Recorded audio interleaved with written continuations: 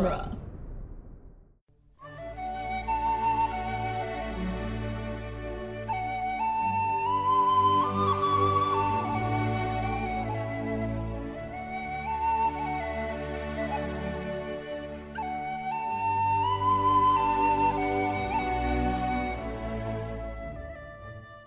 Hello and welcome to Lord of the Rings Minute, the daily podcast where we analyze the movie The Two Towers one cinematically beautiful tear at a time.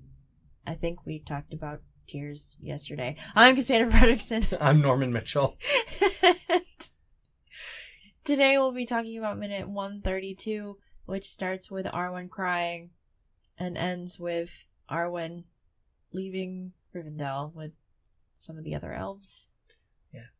And this kind of hauntingly beautiful scene of just elves robed in dark colors leaving. I like their lanterns. Yeah, apparently the lamps were a one-day design turnaround. What? My God. Yeah, which is kind of amazing to me. It's like, hey, we really need some lamps for this scene. Like, someone just throw some stuff together for us. And, like, this is what they got. Wow. And there's a lot of them, too. Yeah, there's like 30 or 40 of them that you can see in the wide shot tomorrow. There's a lot of lamps. There's like a wide shot of them crossing the bridge tomorrow, right. I think. Yeah. But I really like this visual a lot. All the elves leaving with the lamps. It gives me like... Why do they have them? I don't know, because elves can theoretically see in the dark, right? I guess. So, D&D elves can at the very least. Right. So, like, why do they have these lamps? I think it's very beautiful. It gives the whole scene this very, like, Renaissance painting feel. You're I'm all, like... back at it again with the Renaissance paintings. I know. But, like... but you know what I mean? Like, it's got this, like... I don't know. I can't articulate what I'm trying to say. I just imagine you, like, that vine. It's just like, your boy back at it again at the Louvre. And then you, like, do a backflip into, like, some... just knock over some Monet painting. No, don't knock anything over. Just, like... I mean, that guy hits a sign when he does a backflip. You, like, backflip into the door or something. Something harmless. Something harmless. Monet isn't even a Renaissance painter. He's I know. an impressionist. It was just the first like name that popped into my brain for a painter. You just break water lilies. You're like, no! Curses! But I don't know, the imagery of this is just, this feels very much like a painting to me. Like, you could just stop the movie, paint up this moment, and it would just hang on a wall somewhere. And you would never know that this was like from Lord of the Rings. I would very much like to see the concept art, if they had any, of the shot of all the elves with the lamps crossing the bridge. Right? That to me is the most evocative shot in this sequence. But again, that's tomorrow. Yeah, John Howe talks about just wanting to like stop the movie every so often and then just hand paint a frame based on what he's looking at and then just move on and keep doing it. Mm. Because he feels like the movie, so many of the set pieces and the scenes just look and feel like paintings, and he'd love to just render them in that medium across the whole movie. That'd be quite an undertaking. Like Liv Tyler just like gasping in slow motion last minute. Like, well, he talks in particular about like when this scene starts. Yeah. The lamp scene.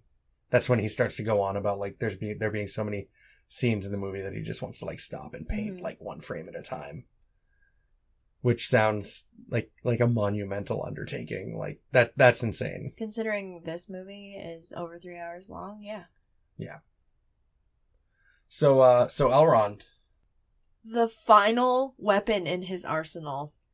Do I not also have your love? What a expletive. Right? Terrible. Redacted. Expletive redacted. Like, for real, though. Like, holy crap. So manipulative to just be like, don't you love me too? Yeah. Duh. Jeez. And then she's just like, I love you, Dad, basically. All right, Dad, I'll go. But that look that they share as she walks away. Yeah, he's not happy about it. No, and they say they really wanted to like hit home that they really wanted to convey that Elrond was also not happy about sending her away. About like doing this to her to send her away. And I'm like, yeah, that's great and all that he's like not happy about it. It was still a really crappy thing to do. Yeah, it's still a dick move. But did it anyway. That's like the last straw for real though. Right. And then he just goes there. And he's not even the worst father in the trilogy. I know. Denethor makes Elrond look like a saint. Right? Makes him look like a 5-star dad. Just teaching you how to change an oil filter and like grilling Sunday dinner in like a polka dot apron. Just like, I don't know. Wholesome dad Elrond. They really wound up going back to Rivendell a lot in scenes across these movies. Yeah, but that's fine though, because Rivendell's really freaking pretty. They originally only concepted it for use for like around the Council of Elrond stuff. Yeah. And then they just wound up continuing to film scenes with the Rivendell set. So that miniature got a ton of use. And the set pieces got a ton of use. As they should. As they should. They're very gorgeous. Mm-hmm. And aspects of this Rivendell set that maybe they built to start with and weren't sure what they were going to use them for that they wound up using. It's good they saw the light of day. Or the blue light filter, as it were.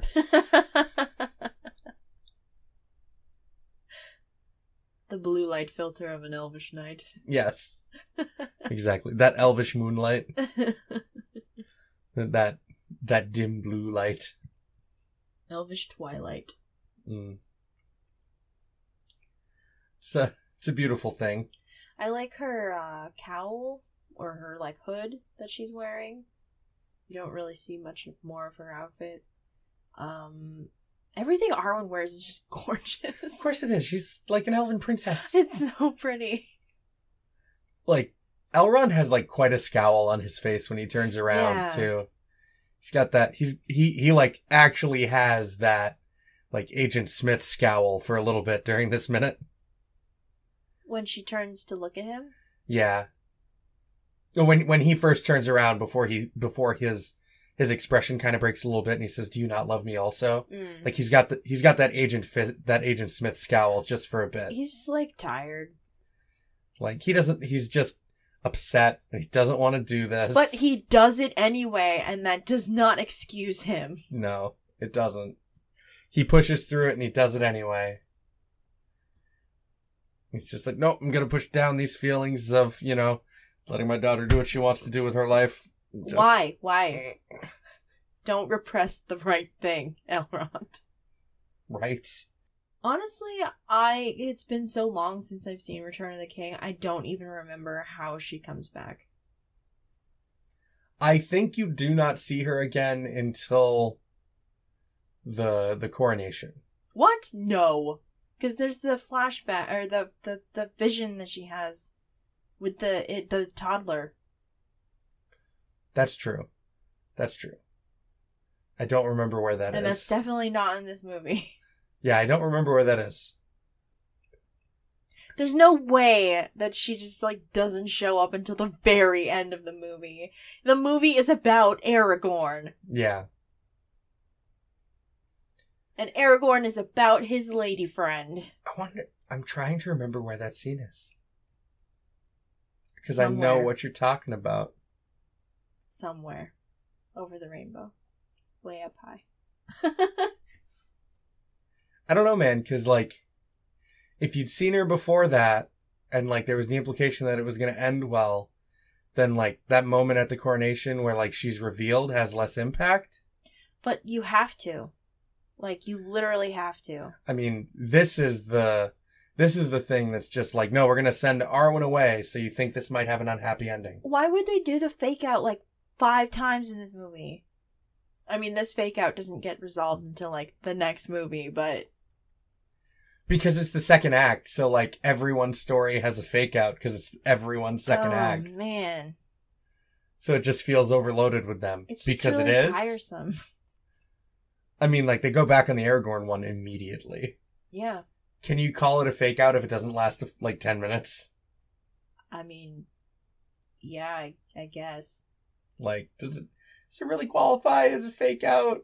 Like, we see him again, like, immediately. I mean, that calls into question, like, over half of the cliffhangers in classic Doctor Who. So, I don't know. Can you call it a fake out? I don't know. You can't call the cliffhanger before a commercial break a fake out. Not a commercial break, like the end of an episode. Back when it was, like, serialized. Yeah, but did they, like, actually air them back to back? Or did they air them week to week? They aired them week to week. Then you can call that a fake out. Like, it's not contained within a singular stretch of TV time and planned that way.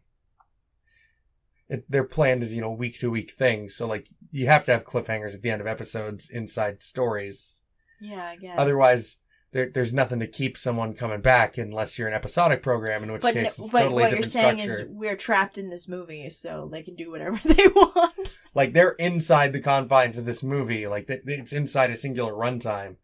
So, I don't know if you can really call the Aragorn thing a fake out.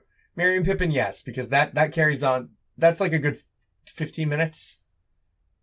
10 minutes? You're like splitting hairs at this point. Like, I don't know. There's a you're just line... salty about the Aragorn one because it happened sooner than you thought. It does, because I always think it takes longer.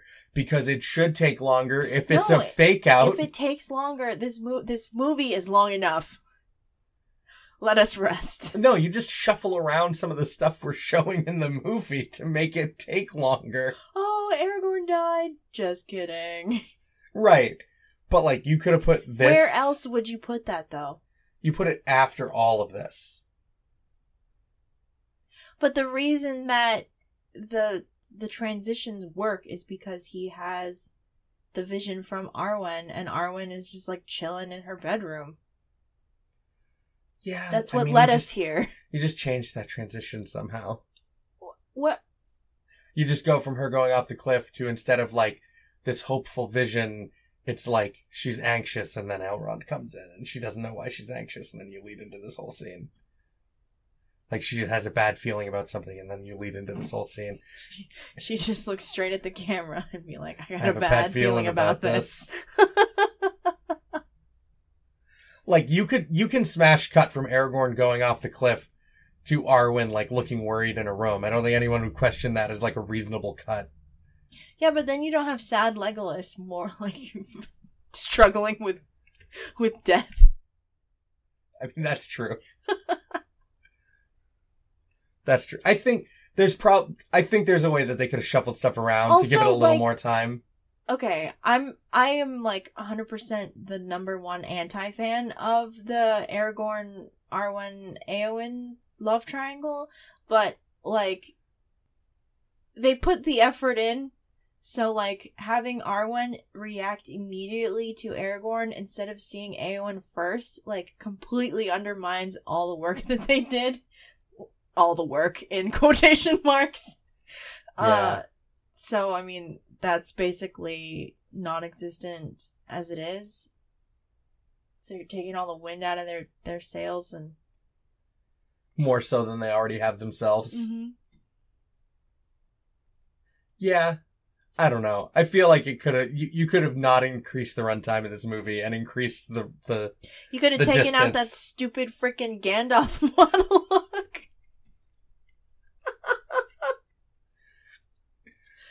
Which, like, thinking about that Gandalf monologue, that's like super redundant in this cut of the movie, along with the Galadriel montage from later this week. Oh, yeah. Because they're both talking about the same things. You know what, though? That's the only Cate Blanchett we get. I'm fine with it. Right. We see Gandalf plenty. Yeah, we do. As much as I love Sir Ian's, like, dulcet tones, like, I'm... that monologue, though. Yeah, like, Elrond, man, just calm down. Take a Panic, breather. Panic! Panic! Do you love me, daughter? I do not feel loved. Do you love me? Yes, she freaking loves you. Good God, man. I don't know. This is not really. Not much goes on in this minute. It's Just a lot of pretty crying. a lot of scowls and frowns. Long looks.